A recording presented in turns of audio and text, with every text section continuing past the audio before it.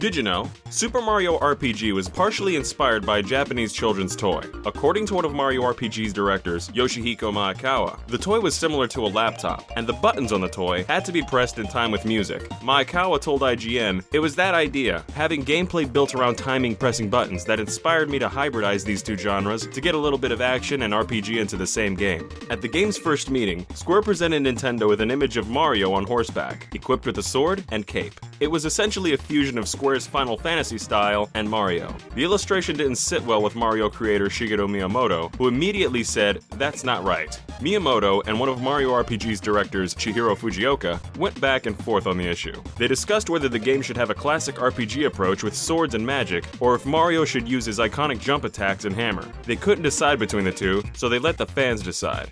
Fujioka told Retro Gamer, "We had to decide on Mario's fighting style. I said, let's just decide his fighting style based on how much the audience applauds." Fujioka commented on both fighting styles, and the audience cheered more for Mario using jumps and hammers. Other drastic changes in direction took place early in production. One example is the pseudo 3D art style, which didn't exist at all near the start of development. Mario RPG initially used a top-down map with a 2D style Mario. The game received a pre-rendered isometric overhaul after some experimentation with 3D. There were also plans to include a shape-shifting boss character in the second half of the game. Code for the villain was even programmed into the game, and several sketches were drawn. Though the boss was cut, the ideas behind it could have influenced the fight against Smithy. Originally, the team wanted Mario to use devices that would impact devices in other parts of the world, causing a type of domino effect. Chain reaction was a key phrase the team used during development. This eventually led to the game's action events, where light platforming and other real-time set pieces occurred throughout the game. Speaking of which, the team struggled to balance the amount of action.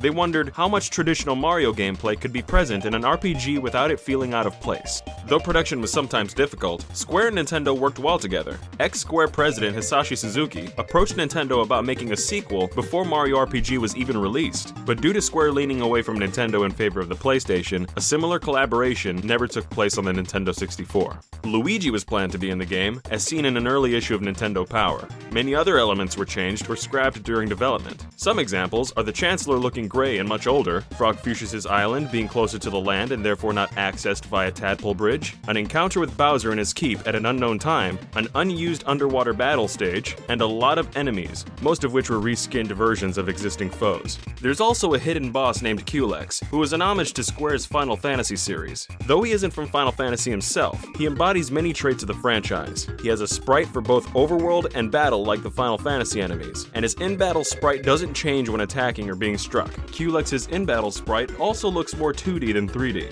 A remixed version of Final Fantasy IV's boss battle music plays during the fight, and the Final Fantasy victory fanfare is heard after it. Culex's Japanese name is also Kuri Sutara, meaning crystaller. This isn't the only nod to Final Fantasy. Caesar Dragon gets his name from an unused Final Fantasy super boss. The unused boss is called Caesar Dragon in the game's ROM, but both enemies are called Kaiser Dragon in Japanese. The boss was eventually used in the Game Boy Advance port of Final Fantasy VI and was renamed Kaiser Dragon in the West. The enemy Bahamut is a reference to the Final Fantasy summon of the same name. This isn't true for the Japanese version, however, where the enemy has a Yoshi-inspired name, Doshi.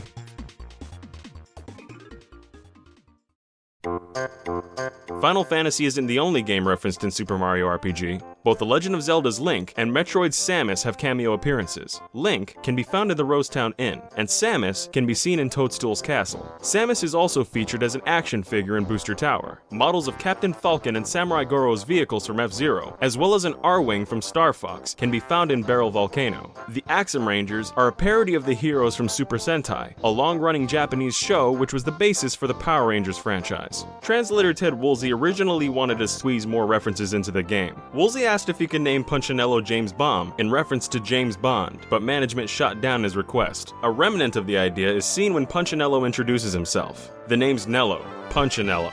Boshi's Japanese name is Washi. This makes him Yoshi's Wadui counterpart, similar to how Wario is Mario's counterpart. Bowser's victory pose was also changed in the English game, as it previously resembled the up yours gesture. Lakitu's Japanese name is Jugem. His bus features the initials JB, which remained unchanged in the English version. They simply stand for Jugem's Bus. In the Japanese version of the game, going into the menu screen and entering down, up, right, left, select, start, B will make Toad appear. He'll say, "Secret code found. Now let's take a look at your status." Wow, nothing's changed at all. But what about your experience points? Nope, nothing's changed. There's no point in looking for other codes, and the result will always be the same. I'll play with you as many times as you like though. Secret code, end. In the English version, Gino introduces himself as heart, note, exclamation mark, question mark. In the Japanese game, however, Gino's name is introduced as a completely unpronounceable series of symbols he refers to as Star Language. Gino was a surprise hit among fans, and even grew a cult following. Mario RPG's developers didn't know about this fondness until years later, presumably due to a language barrier and the obscurity of early internet. Fujioka told Retro Gamer, "I only found out about Gino's popularity later, so I got him to make a reappearance in Superstar Saga."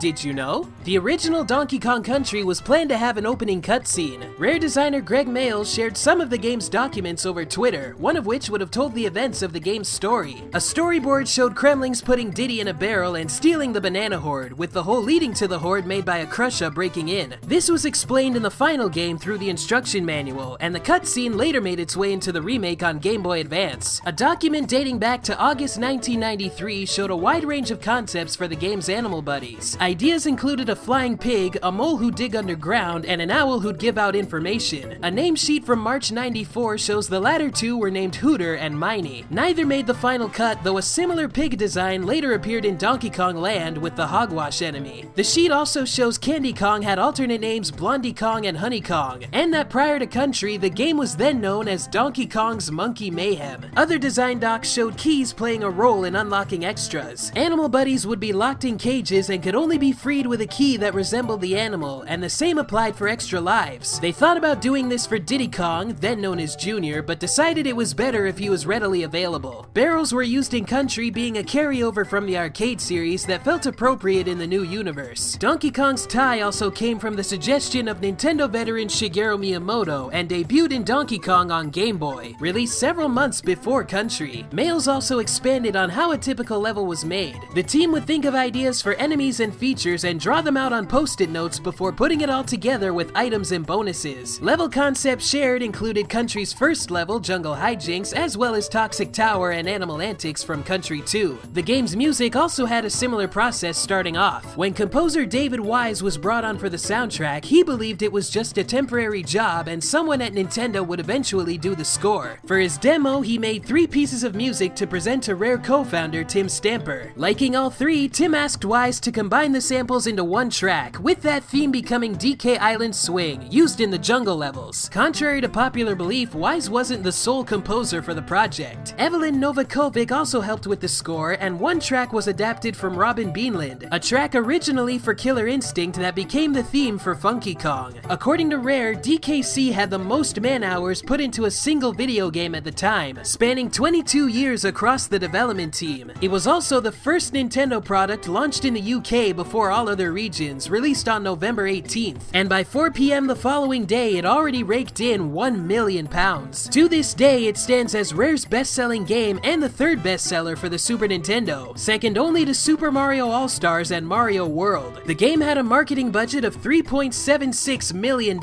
and one product to come from it was a VHS called DKC Exposed, sent to subscribers of Nintendo Power. Featured in the video for a few seconds is Michael Kelbaugh, then product tester for Nintendo, who would later go on to become the current president of Retro Studios, an eventual developer for the Donkey Kong series.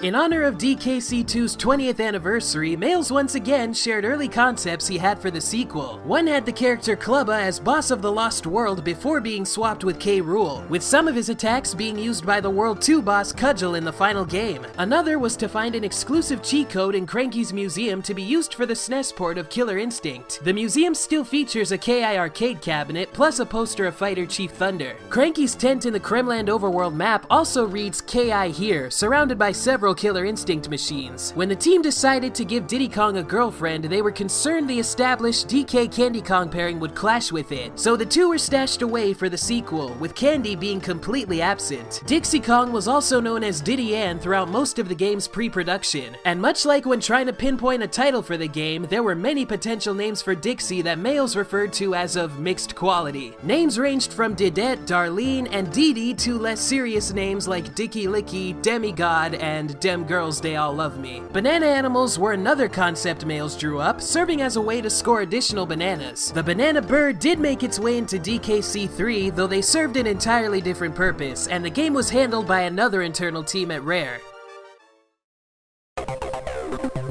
Though sold to Microsoft come 2002, Rare was still permitted to make games for Nintendo's handhelds as Microsoft had no stake in that market. As such, they were allowed to remake the Country trilogy on Game Boy Advance starting in 2003. In 2011, an ex-Rare employee under the pseudonym Stampers got in touch with fansite DKVine and talked about the trilogy's development. All three games were completely coded from scratch. The original game assets were on floppy disks, though Rare could barely make out the file formats of what they still had. To get the look of the originals on the Advance, the artists used SNES emulators and went through each game frame by frame, taking snapshots along the way. They added extra frames not present in the originals to smooth out certain animations and had redone all backgrounds from the ground up. Another issue was getting the physics to match the SNES counterparts one-to-one. Stampers expanded on this, saying, "There'd be times where QA reports would come back saying something like, in the original you could do a rolling jump off the edge of this ledge and reach that ledge, but you can't on the GBA one. So we'd adjust it until it worked, then get a bunch of reports saying, you can reach this area by rolling and jumping, and you're not supposed to." They also addressed problems of the original controls, notably with Ellie the Elephant and the toboggan from Country 3, as well as the overall flow of the level design. The handheld team felt like they truly got the hang of it by the release of the third game, and thought about following up with a 2.5D sequel on the Nintendo DS, tentatively titled Donkey Kong Country 4, though Stampers had said it was nothing more than just an idea they threw out there, opting to do a remake of Diddy Kong Racing instead. For Country 3's remake, an entirely new soundtrack was done by David Wise, with the originals done primarily by Novakovic. The team were hoping to have both soundtracks available in the game, but it proved to be too much work and little cartridge space by the end of the project. Amidst the new content, it also features several boat mini-games at Funky's Rentals, all of which are based on levels of Rare's NES game Cobra Triangle. The games Destroy, Disarm, Protect, and Race are closely structured to their inspirations, and debug text even refers to the music track for the games as Cobra Track.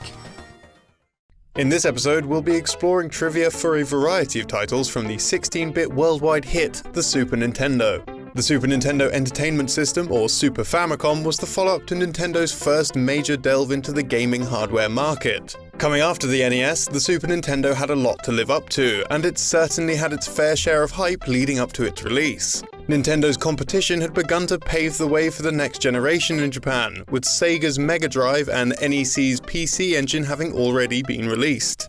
Launching on November 21st, 1990, Nintendo seemed almost held back with the approach to launching the SNES on their home turf. Despite the popularity of the Super Nintendo's predecessor, the company shipped only 300,000 SNES units to retail, an incredibly small figure considering the audience waiting in anticipation. Being a shock to literally no one, all 300,000 units had sold within hours of the system's launch. To give more gravity to this small figure, at the end of its life cycle, the SNES sold 50 million units. The original NES had sold around 30 million units in the US alone by 1991, a figure which demonstrates Nintendo's strong insight into how much they knew their consoles can sell. The SNES, at the time of release in Japan, had 1.5 million pre-orders, and Nintendo had made the decision to inform the public of the scarcity of the much sought-after console, shipping only 20% of consoles that people had already paid for, leading to major panic amongst consumers. The day of release, November 21st, was a Wednesday, leading to a significant number of people opting to ditch work to get their hands on this rare item. With so many consumers rushing to the streets of Tokyo to get their hands on the system, the city became overcrowded and cost the Japanese economy millions of dollars. Looking at this, it's hard to deny that the system was extremely popular. One of the most popular titles on the system was Super Mario World. The game became so loved that it actually had its own anime adaptation, titled Mario to Yoshi no Bokenland, meaning Mario and Yoshi's Adventureland. Released exclusively for Japanese audiences in 1992, the 28-minute animation was created for Bandai's VHS system called the Terabiko. The Terabiko was a sort of interactive VHS device, released in the US as See and Say Videophone. The device had a similar appearance to that of a telephone and was connected directly to a TV or VCR and had 4 color-coded buttons. Tapes for the system would send out encoded audio signals which would be picked up by the phone to recognize the user's response, providing outcomes for both correct and incorrect answers. The animation's events differ from those of the game and have Mario asking the viewer to answer several simple questions aimed towards young children. Other Mario games on the Super Nintendo also have interesting tidbits, such as Mario World's sequel, Super Mario World 2 Yoshi's Island. Nintendo's North American advertisements in this era were known to be edgy and crude, but this style was arguably taken too far for Yoshi's Island. One commercial for the original Super Nintendo game featured a man at a restaurant eating enough food until he literally explodes. Besides being disgusting, it's also believed that this is a reference to the Mr. Creosote sketch from the 1983 movie Monty Python's The Meaning of Life. Another Mario game for the SNES is Super Mario All-Stars, which was an enhanced compilation of Super Mario Bros., Super Mario Bros. 2, Super Mario Bros. 3, and The Lost Levels. In the Mario 2 portion of the game, the final boss was originally going to be slightly different. The Wart boss fight was originally going to have the player throw tomato projectiles like in Super Mario Bros. 2. However, these were replaced with peppers in the final game, with the tomato sprite still being present but unused in the game's data. Another huge Nintendo franchise that dominated the Super Nintendo was Donkey Kong with the Donkey Kong Country sub-series. According to Country's director Greg Mayles in a discussion with Gerard the completionist Khalil, Cranky's infamous line, "I did this using one life and I took less than an hour," during the credits sequence was the last remnant of a scrapped mode. In this mode, the player would be able to play as Cranky Kong, who would be much slower and perform poorly in general compared to Donkey Kong or Diddy Kong. This makes it all the more fitting that Cranky Kong eventually became playable himself in Donkey Kong Country Tropical Freeze for the Nintendo Wii U and Switch. Several animated features were adapted into games, such as Disney's The Lion King. This game was very popular with gamers, selling over 1 million units in the United States alone. The original film score had been composed by Hans Zimmer, which was adapted to the SNES audio chips by Frank Klepacki. Hans Zimmer's studio was actually so impressed with the game's audio that they sent a letter to Klepacki, complimenting him on the soundtrack for the SNES release. One Super Nintendo game didn't receive the same positive response from Pixar, however. Uniracers, released as Unirally in PAL territories, was published by Nintendo, and created by DMA Design, who would later go on to become Rockstar Games. The game has players race riderless unicycles on a 2D side-scrolling track, performing stunts in order to gain speed. It wasn't long after the game's release that DMA Design was sued by Pixar for allegedly copying Pixar's designs for the game's unicycle and their concept from the 1987 short Red's Dream. DMA Design lost their lawsuit to the animation firm, forcing Nintendo to halt production of future Uniracer cartridges, meaning that only the game's initial run was ever sold, totaling just 300,000 units. Commenting on the matter with Nintendo Life, developer Mike Daly stated, "We modeled the unicycle exactly based on a real-life unicycle. The problem with Pixar was that they seemed to think that any computer-generated unicycle was owned by them. They took footage from Red's Dream and compared it to Unirally, and the unicycles were virtually the same. This isn't a big surprise, as there's not a lot of ways you can bring life to a unicycle without looking like the one Pixar did." The judge, being the moron that he was, agreed. While it was a unicycle and it did look similar, I think he should have looked at the game as a whole. If he had, then he would have noticed that the game was a completely different environment and the character of the unicycle just wasn't the same. From one, what I suppose you could call a sports game, to another, considered one of the best basketball games on the system, NBA Jam actually hides a dirty little secret. Developer Mark Tamel, a self-proclaimed die-hard Detroit Pistons fan, admitted in 2008 to ESPN that he'd actually rigged the game in his beloved team's favor. When asked if Scottie Pippen of the Bulls would have reduced stats when playing against certain teams, Tamel stated, "It's true, but only when the Bulls played the Pistons. If there was a close game and anyone on the Bulls took a last-second shot, we wrote a special code in the game so that they would average out to be bricks. There was a big competition back in the day between the Pistons and the Bulls, and since I was always a big Pistons fan, that was my opportunity to level the playing field."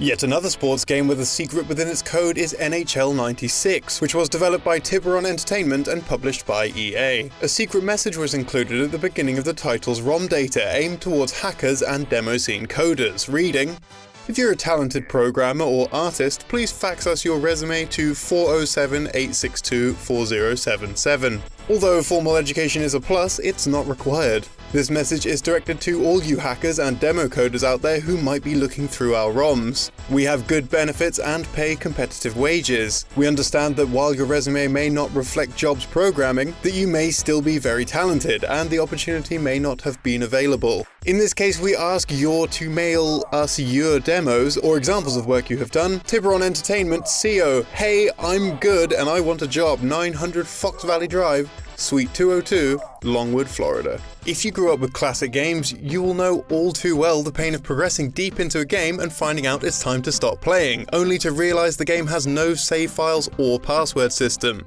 Save features for cartridge games make use of small batteries on the game's circuit board, and with batteries only having so much juice in their lifespan, the save feature of many games will no longer function without replacing that battery. One player, Wani-kun, made use of a different method for keeping their progress, simply not turning off the system for 20 years. The game Wani-kun played for so long is Umihara Kawase, released exclusively in Japan for the Super Famicom before releasing on Steam internationally many years later. The cartridge and console were both left on, with the exception of one occasion when Wani-kun had to move home. Before his work on the Zelda series, Eiji Ayanuma worked as a graphic designer at Nintendo. He managed to get an interview with the company after graduating and was able to show examples of his work directly to Zelda creator Shigeru Miyamoto. Ayanuma managed to impress and was put to work making pixel art for Nintendo games. Before he got the chance to work on a Zelda game, Ayanuma had the opportunity to direct his own Nintendo title. This game was Marvelous: Another Treasure Island. Marvelous was released towards the end of 1996, and while it's easy to draw clear similarities between Marvelous and the Zelda series, their differences become clear almost immediately. Rather than focusing on action, the game has more of an emphasis on puzzles. Combining popular gameplay mechanics of its time, the game feels like a combination of Zelda and The Lost Vikings, with PC adventure game elements mixed in. Taking control of 3 characters in a team named by the player, the aim is to solve various puzzles and traverse further across the world. To do this, it's required to use all 3 characters as both a team and individually, utilizing their unique traits and items. At any time while walking around, the player can investigate items both near and far with the use of a cursor. This often changes the view to a more detailed first-person perspective, where more information can be given to the player. This can range from talking to characters or investigating objects. During these screens, it's also possible to use items or make use of combined team actions to proceed. This can vary from positioning characters to lift or push objects that lay in their way, or performing unique actions to suit their situation, such as stacking to reach things. Items can also change up gameplay. For example, one character will obtain a baseball glove and ball, which can hit various items and enemies, something which up to this point in the game is not possible. The game's plot follows 3 young boys, Dion, Jack, and Max. Dion is a heart of gold rascal who tends to lead the group. Jack is considered to be the intellectual in the group, and Max is the strongest. The trio are camping with their class on a mysterious island when they uncover a disturbance. A legendary pirate, Captain Maverick, has hidden treasure on the island known as Marvelous, which can only be found by those willing to complete supposedly unsolvable puzzles. The boys use their wits to prove the legend wrong, while also discovering a band of pirates who want the treasure for themselves. While sounding particularly simple, a variety of bizarre and imaginative situations unfold throughout the game. Before the game's full retail release, another game in the series was published through Nintendo's Satellaview system. BS Marvelous Time Athletic came out at the start of 1996, followed by the game's full retail release. The retail game was followed by yet another Satellaview game called BS Marvelous Camp Arnold. These Satellaview releases act more as side quests to the main game. Rather than follow the standard style of adventure gameplay, the titles work more as a children's activity known as stamp rallies in Japan. The goal is to visit a list of locations on a sheet of paper and use various stamps located at each one to mark them off. The Satellaview games also made use of a system known as SoundLink, which streams the soundtrack to the console rather than storing it locally. While this has led to issues in the past with Satellaview titles losing their soundtracks, old recordings of the BS Marvelous games can be found online by YouTube user 1983 Parrothead. The Marvelous games also made use of the SoundLink system to provide voice acting to these side games. During an interview with Spike regarding A Link Between Worlds, Ayanuma mentioned how Marvelous came to be. Ayanuma was inspired by A Link to the Past, and credits the title as sparking his interest in game development. He felt that changing the game world by cutting grass and bushes, even for a short period, was something special. This experience led to his work on Marvelous. Marvelous's resemblance to Zelda was so apparent that after seeing the project, Miyamoto proclaimed, "If you really want to make a Zelda game that bad, why don't you just actually make a Zelda game?" The next title Ayanuma would help design was Ocarina of Time. When asked if Ayanuma would ever revisit Marvelous or consider publishing the title outside of Japan, he stated, "It would be cool to have it on the Virtual Console, but we'd also have to localize the game, so it might be kind of difficult. And we'd have to do it with superimposed subtitles, because we can't actually remake the game at this point and actually get the data." Despite this, a fan translation of the game was created by Dak-R and Tashi. This patch has been updated several times, and its latest release has totally converted all Japanese into English. This includes graphical changes as well as the dialogue. Ayanuma's statement of not being able to edit the title is of course proven false by the mere existence of this patch, but his reluctance is still understandable. Virtual Console releases, which were originally exclusive to Japan, tend to keep their original Japanese script. This has very few exceptions, though games like Monster World 4 did receive a full translation. The reason for the game's lack of release outside Japan is likely due to the Nintendo 64's release. Marvelous Another Treasure Island was published in 1996 after the Nintendo 64 had already been released, and, as a result, a full translation and release on a dying Super Nintendo would have been an unwise move. With that said, the game was featured in Nintendo Power and received a full 4 pages of coverage. In this article, Dion was given a different name and was instead called Dino. This could indicate that plans were made for the game to be taken overseas. Another interesting aspect of this story is that Nintendo may have also had plans to continue the series. Navi Trackers, a side game available in the Japanese release of Zelda 4 Swords Adventures, plays similarly to the original Satellaview Marvelous games. It sees the players competing to collect stamps before their opponents. This side game even has voice acting. Darkling Kale from the Cutting Room Floor discovered unused data within this segment of the game, which reveals some very interesting information. The data includes character icons of Dion in various colors, an unused render of Ms. Gina with some luck rocks which would have appeared on the TV to show the players where each stamp would be, and exact replicas of maps found within BS Marvelous Time Athletic. The game we're covering today comes from a company best known as the creators of Pokemon, Game Freak. We've already covered one of their titles on this channel with Mario and Wario, but they had another game for the Super Nintendo that was never published in America. That game is Bushi Seiyuden Futari no Yusha, which roughly translates as Warriors of the Blue Dragon Legend, The Two Heroes. Before talking about why the product never came to the West, let's take a look at the game itself.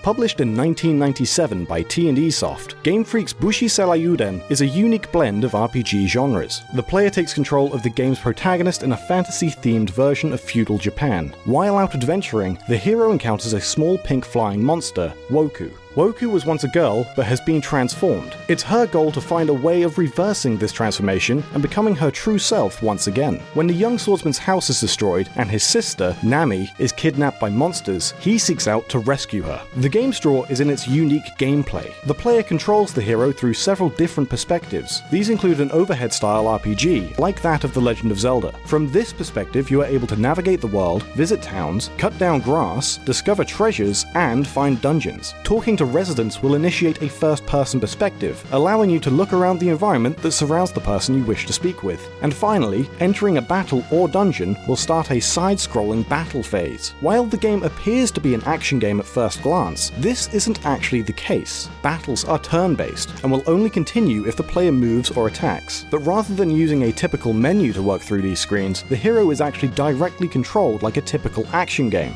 Battles begin by either attacking an enemy on the overhead perspective, giving the player an advantage over them, or by being ambushed by the enemy, granting them an initial first strike. After a certain period of time, once the player is strong enough, weaker enemies can be wiped out directly from the overhead map. During battles, the player takes control of not only the hero but also Woku. The hero is able to attack using a variety of sword techniques, or he can use a magical shield to defend himself. The shield is also capable of firing a bullet by using some of the player's Kokoro meter, or spirit meter, but it will only deal half of the player's standard damage. Woku is able to assist the player by lifting him into the air for a short distance, allowing him to attack enemies that are out of reach and navigate the stage. Woku can also distract some enemies and prevent them from hitting the protagonist. If knocked out, Woku can be revived after a number of turns or at the end of each fight. She is also capable of attacking enemies directly, although she will also receive damage for every turn that she is attacking. The hero also has an ability known as the Heart Eye, allowing the player to learn more about the strengths of enemies as well as being able to find hidden paths. As the game progresses, the player will learn skills that will help to attack larger quantities of enemies or deal greater damage.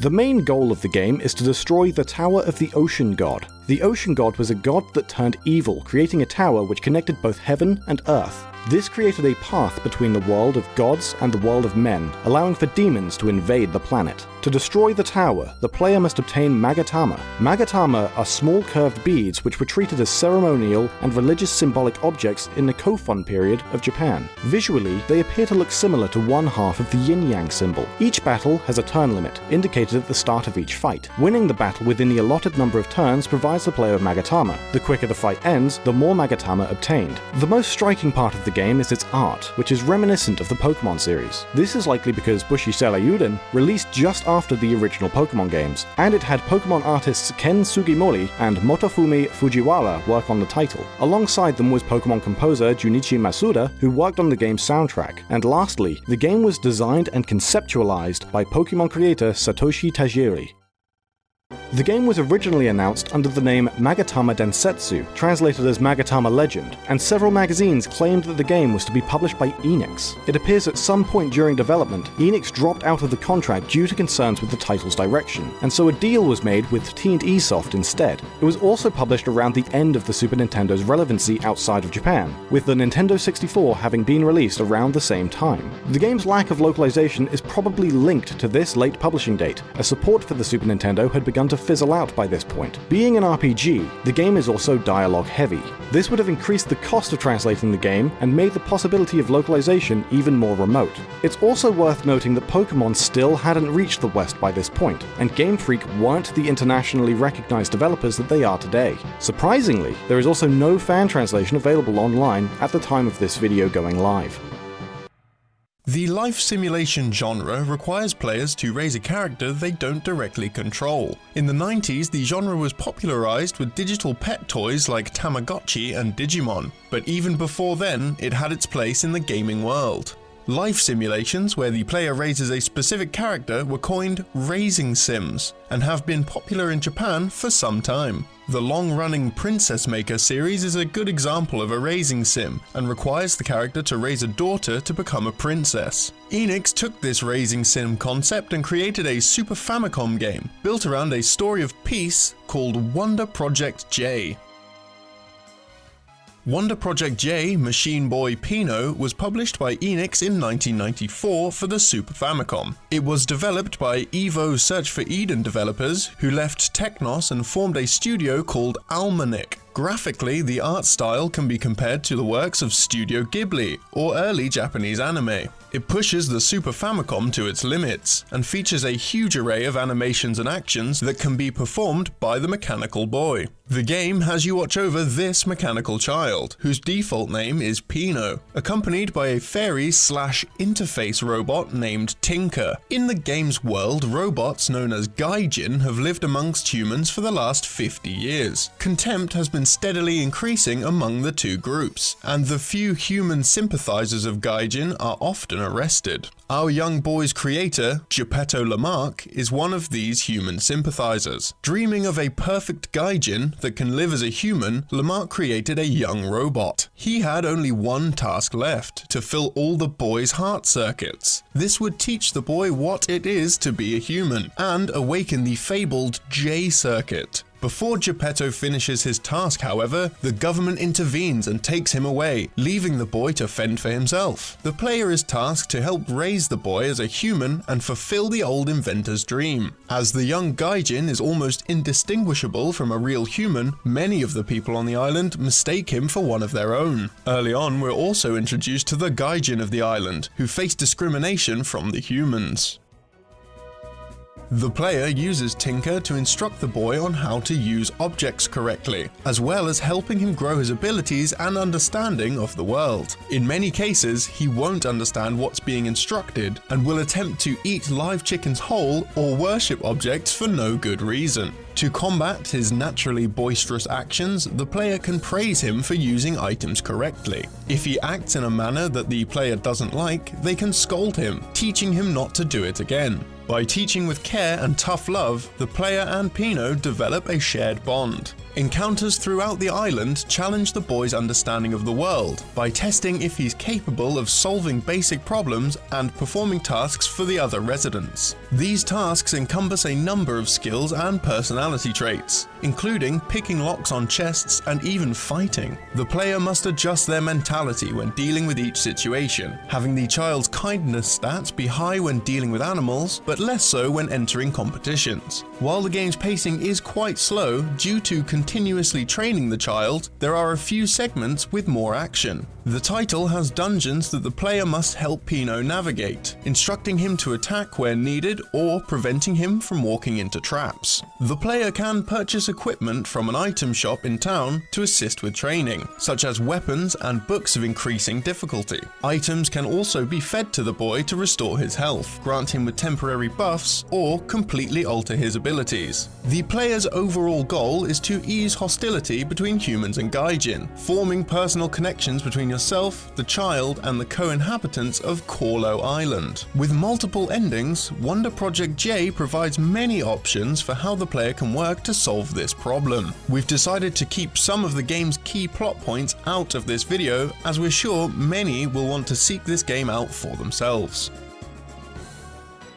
Whilst Wonder Project J never saw a release in the West, it was covered in Superplay magazine in the UK. The game's story is often compared to Pinocchio and Peter Pan, with similarities between Tinker and Tinkerbell, the child and Pinocchio, and of course between Geppetto from the game and Pinocchio. However, the Superplay magazine refers to Dr. Geppetto as Dr. Geppetto Lamarck. The Geppetto name comes from the fan translation team Whacked Hacks. The lack of localization outside of Japan possibly comes from Wonder Project J's themes, requiring the player to sometimes smack the boy to teach him wrong from right.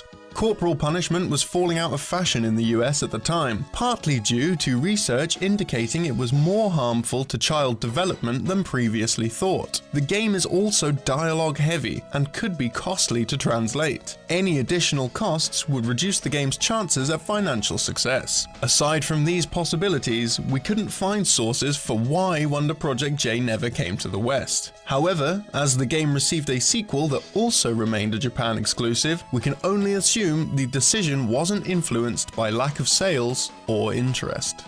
The Super Nintendo had a library of wonderfully odd games, as well as its share of releases that shaped the gaming world as a whole. Several titles showed everyone that games didn't need to be basic arcade titles anymore. They could instead be long adventures that include interesting stories and have in-depth worlds that are more than just a background. Today we'll be looking at a game released towards the end of the Super Nintendo's life cycle, Gunpul: Gunman's Proof. Gunpul was published by ASCII in 1997 and developed by Lunar, a relatively unknown company. Their most notable release was Deadly Towers on the NES in 1986, which received great commercial success with mixed reviews at the time. Gunpul is a clear-cut clone of The Legend of Zelda: A Link to the Past, with a few minor changes. The change that stands out the most is the way the player attacks. Instead of close-range swordplay, the player fires a pistol at enemies. With the use of the shoulder buttons, the player can strafe, locking in a certain direction while shooting. They can also punch, but doing so isn't very effective. Bullets allow for quicker attacks at longer distances with no noticeable difference in damage to a punch. The game also has a screen that's almost identical to A Link to the Past's inventory screen. However, instead of items, it lists the player's available skills. Power-up items are found throughout the game, including different types of temporary guns and a carrot. We'll explain that later. Another contrast to A Link to the Past is that the game uses a lives system. If the player dies, they will be revived on the spot with their health fully recovered. If the player runs out of lives, they'll get a game over and respawn in the player's home village. The player can also find chests in dungeons. The treasures inside are converted into points once a dungeon is finished. Completing the dungeon quickly or with a lot of life remaining will award even more points. As the player is using guns and doesn't have any sort of shield, attacks can be actively dodged by using the crouch button. This lets players avoid gunfire by ducking underneath bullets, though the player can't fire while crouched. The player can also gain special skills, like a charge shot used by holding down the attack button. The game's story takes place in the year 1880. Two meteors crash into the Earth on a small island near the western coast of North America. However, nobody seems to care. It isn't until some time later, when monsters appear and attack villages, that people start to worry. After the monsters attack their victims, they drop crests inscribed with the word Demiseed, which comes to describe the monsters themselves. One day, the game's protagonist, a young farm boy who lives in the only town on the island, finds a crash-landed miniature UFO. Two mini-aliens emerge from the ship, known as Zero and Garrow. They inform the player that an intergalactic criminal named Demi has escaped justice and is hiding on the island, and that they are in fact space sheriffs. Zero then possesses the player's body, granting him the power to fight the monsters. Together, Zero and the player must destroy Demi, thereby restoring peace to the island. During the adventure, the player meets up with Mono, another alien who crash-landed while hunting Demi. Unfortunately, Mono possessed the body of a horse named Roboton and is unable to escape it. He joins the player in his quest and can be summoned by collecting a carrot, allowing the player to ride him and become temporarily invincible. Graphically, it's clear that the game's backgrounds are directly influenced by A Link to the Past, but with character sprites closer to the minimalistic style of Mother 3. The comparisons between Zelda and Gunpul are made even more obvious by the dungeon map screen. As you can see, the screen is almost exactly the same as Zelda's. Altogether, Gunpul takes a lot from A Link to the Past, but it at least has a unique approach with its theme and gun-based gameplay. Notable names attached to the project include Isami Nakagawa, who worked on the game's packaging artwork. Nakagawa became popular with his work on Poguri, a Japanese manga series. Also attached to the title was Akihito Tomisawa, a designer and scenario writer who previously worked at Game Freak.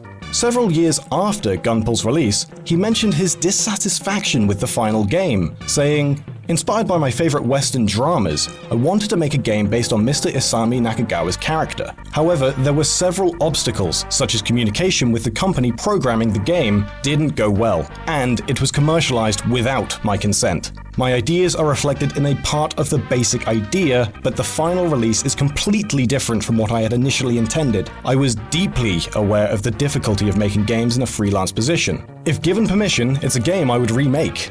The game was likely never localized in the West because of its late publishing date, but there might be another, more sad reason, as it seems Gunpul was in fact Lanar's last developed game. It's possible it sold too poorly for the company to remain active in the gaming market. If the company was struggling financially, publishing the title internationally was not an option. From the sounds of the quote from Tomisawa, it's possible they were only just able to release the game commercially in Japan, as the game appears to have been rushed out without Tomisawa's consent. Luckily, the game received a fan translation from Aeon Genesis. Anyone who's familiar with Nintendo's Mario knows that the plumber has a plethora of games under his belt. Since the franchise is well known and easy to sell, Nintendo uses Mario to experiment with different genres and any new ideas they might be cooking up. That's why when Super Nintendo was given a mouse peripheral in 1991, Mario was chosen to demonstrate the peripheral's capabilities in Mario Paint. Although many Westerners got to play Mario Paint, Nintendo created another mouse-based Mario game that never made it to the West, Mario and Wario. Before we go into why the game was never localized, let's take a look at the game itself.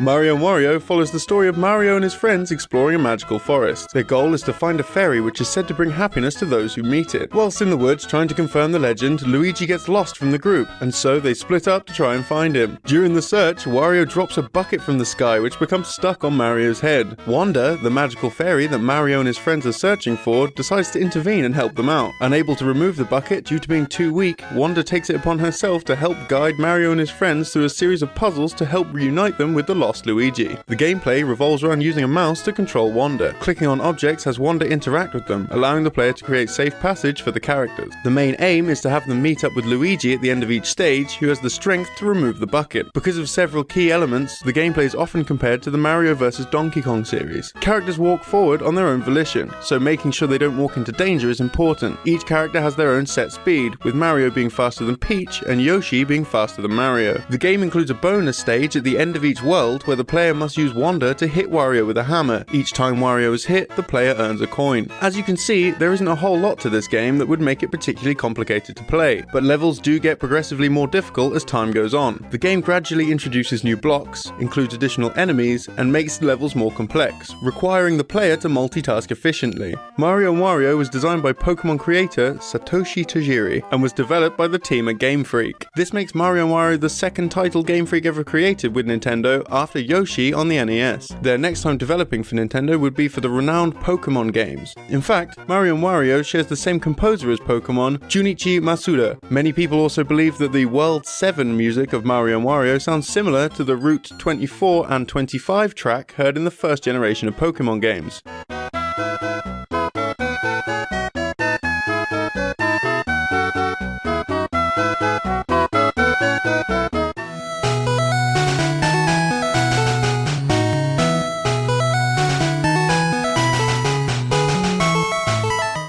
Mario & Wario's imprint on the history of the Mario series is very small, and is very rarely mentioned in the West, if at all. The only references we could find in Western releases were in Super Smash Bros. Melee, Kirby Superstar, and Pokemon. In Melee, the description for the bucket trophy makes mention of the game and its goal. In Kirby, the bucket that falls on Mario's head is a collectible treasure, and in Pokemon Red and Blue, when examined, the Super Nintendo in the Copycat's house in Saffron City states the game on the screen shows Mario with a bucket on his head. This reference was even carried forward to the game's remakes Fire Red and Leaf Green. Bringing Mario & Wario to the West would have been a quick and easy process, as the game's text is already written entirely in English, so why was it never localized? The answer to why Mario & Wario never made it to the West may lie in the game's sales figures. The title sold relatively poorly in Japan. This was likely related to the underwhelming sales of Mario Paint, which also used the Super Nintendo mouse peripheral. Mario & Wario sold roughly 500,000 copies in Japan, over 200,000 less than Mario Paint in the region. To give some perspective, Super Mario World, which came out 3 years prior, sold 3.5 million units in Japan alone. Since the game required the SNES mouse to function, the game would also need to be sold at a higher price if it were bundled with the peripheral. In Japan, Mario & Wario was sold bundled with the mouse for 9,500 yen, which in 1993 was about $100 US. Since most SNES games were $50 at the time, this would have been a hard sell in the US market. Evidence shows that the game almost did receive a release outside of Japan, however. A preview for the game can be found in the September 1993 edition of Nintendo Power, which compared the game to Lemmings. Kellogg's cereal also ran a competition that showed the box art of Mario & Wario among its prizes, though within the entry form, no publishing date had been set, and the game simply had an estimated release of 1994.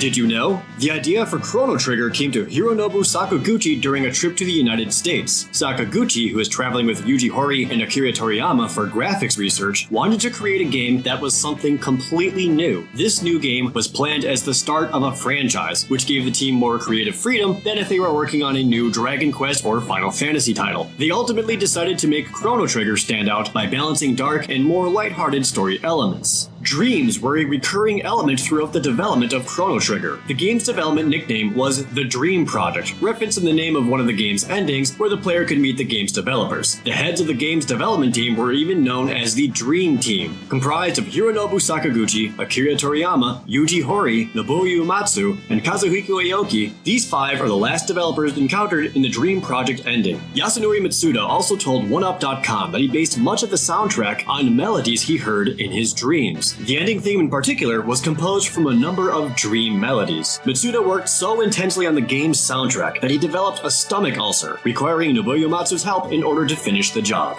The team thought that a party of entirely human characters wasn't very exciting and wanted to add an animal as a party member. The team went through a few possible ideas, including a monkey and a pig. Toriyama overheard the debacle and handed in a concept for a frog party member, a concept that stuck with the team. After Chrono Trigger's release in Japan, a player's guide containing the concept art of each party member was published. While Chrono, Luca, and Frog stayed faithful to the original designs, Magus went through a few different armor designs. Marley also had what the guide described as a Robin Hood-esque appearance early in production. Robo was redesigned to appear more human, and Ayla didn't originally have curly hair. Also included was a character simply named Old Man, implying that Gaspar might have originally been intended to be a party member during the early stages of development. There are a few interesting pieces of unused data in Chrono Trigger, with the most famous being 2 pieces of unused music. The music was published on the game's official soundtrack and includes a secondary battle theme, as well as a theme for an unused dungeon called Singing Mountain. The dungeon was planned to be explored between defeating Magus at Fiend Lord's Keep and exploring the Tyranno Lair, and it would have existed in prehistory. Singing Mountain consisted of waterfalls on the outside and lava caves on the inside, though the dungeon's purpose is unknown. In an interview with Procyon Studio, Yasunori Mitsuda stated, "There was a dungeon where that song was used, but because the dungeon didn't contain much and there were no conflicts or anything that advanced the game, it was cut. So inevitably, the song was cut with it." 6 unused enemies exist within Chrono Trigger's code, though each of these sprites are used outside of battle on at least one occasion. If hacked into the game, most of these enemies do not have proper stats and will either do nothing at all or resort to normal attacks. Interestingly, one of the unused enemies is the robotic biker Johnny. He's unique in that he has an actual stat build, indicating that Johnny may have been intended as a boss. Like many games of its time, Chrono Trigger's cartridge contained hardware to detract players from using pirated games. If the game detected that it was a bootlegged copy, it would lock the game whenever the player attempted to travel through time. This left the game on an infinitely looping time travel animation, rendering it impossible to play. The same method of anti-piracy was even reused in the DS remake. Chrono Trigger's English translation made an interesting number of changes to the game. The name of Magus's henchmen were soyasu, mayonnaise, and vinegar in the Japanese version, referencing the condiments soy sauce, mayonnaise, and vinegar. These were changed to Slash, Flea, and Ozzy in the English game. The names are allusions to rock and roll musicians Saul Slash Hudson of Guns N' Roses, Michael Flea Balzery of the Red Hot Chili Peppers, and John Michael Ozzy Osbourne of Black Sabbath. Another significant difference is that Frog's personality was changed dramatically from the Japanese version, where he didn't have his signature old-fashioned speech pattern, instead speaking in a much more direct and daring manner. One of the attractions at the Millennial Fair, Norstein Beckler's Tent of Horrors, contains a few notable references. Upon entering the tent, Beckler greets the party with a laugh that sounds remarkably similar to Kefka Palazzo's iconic laugh from Final Fantasy VI. 2 of Beckler's attendants, Biggs and Wedge, are also references to Final Fantasy VI, with the pair being named after 2 playable soldiers seen in the game's prologue. Biggs and Wedge's names, alongside Beckler's third attendant Piet, are also a reference to Star Wars. They're taken from the characters Biggs Darklighter, Wedge Antilles, and Admiral Piet. Chrono Trigger and its sequel, Chrono Cross, were originally planned to have a stronger connection to each other. One example can be seen with the character Guile. Guile was originally intended to be Magus, but was redesigned to look less and less like him. In an interview with GamePro, Masato Kato stated that Chrono Cross's large number of playable characters made it impossible to portray Magus's relationship with Shala. Despite this, the DS remake of Chrono Trigger included a new ending where Magus discards his memory, only knowing that he's searching the land for something unspecified, similar to Guile's constant searching for mysteries. A game that expanded on the story of Chrono Trigger, named Radical Dreamers, released on the Super Famicom's Satellaview service in 1996. Masato Kato wasn't happy with how the game turned out, however, and even called it unfinished. A desire to redo Radical Dreamers properly was actually what sparked the development of Chrono Cross. Chrono Trigger is considered by many to be one of Square's greatest games, inspiring a number of fan-made sequels and ROM hacks, as well as Chrono Resurrection, a 3D remake of Chrono Trigger. Development of Chrono Resurrection began in 1999, but the project attracted a great deal of attention when the project was revealed to the public shortly before E3 2004. Square issued a cease and desist order, shutting the project down just shy of its release. Fans protested, even demanding that Square Enix greenlight the remake, but Square Enix refused to change their decision. Though little is known about it, there may have been another Chrono series title in development. In 2001, Square Company registered the trademark Chrono Break. There's been no official comment on the trademark, but some developers have spoken about the possibility of another entry in the series. At E3 2003, veteran Square developer Hironobu Sakaguchi stated that Final Fantasy XI was taking up all their time, and they had no resources to delegate to another Chrono game at the time. And in 2005, director Takashi Tokita spoke about the possibility of a direct Chrono Trigger sequel. At a 2014 PAX Prime panel, Sakaguchi said that he intended to continue the Chrono series with another game, but problems with Square Enix management prevented it from coming to fruition.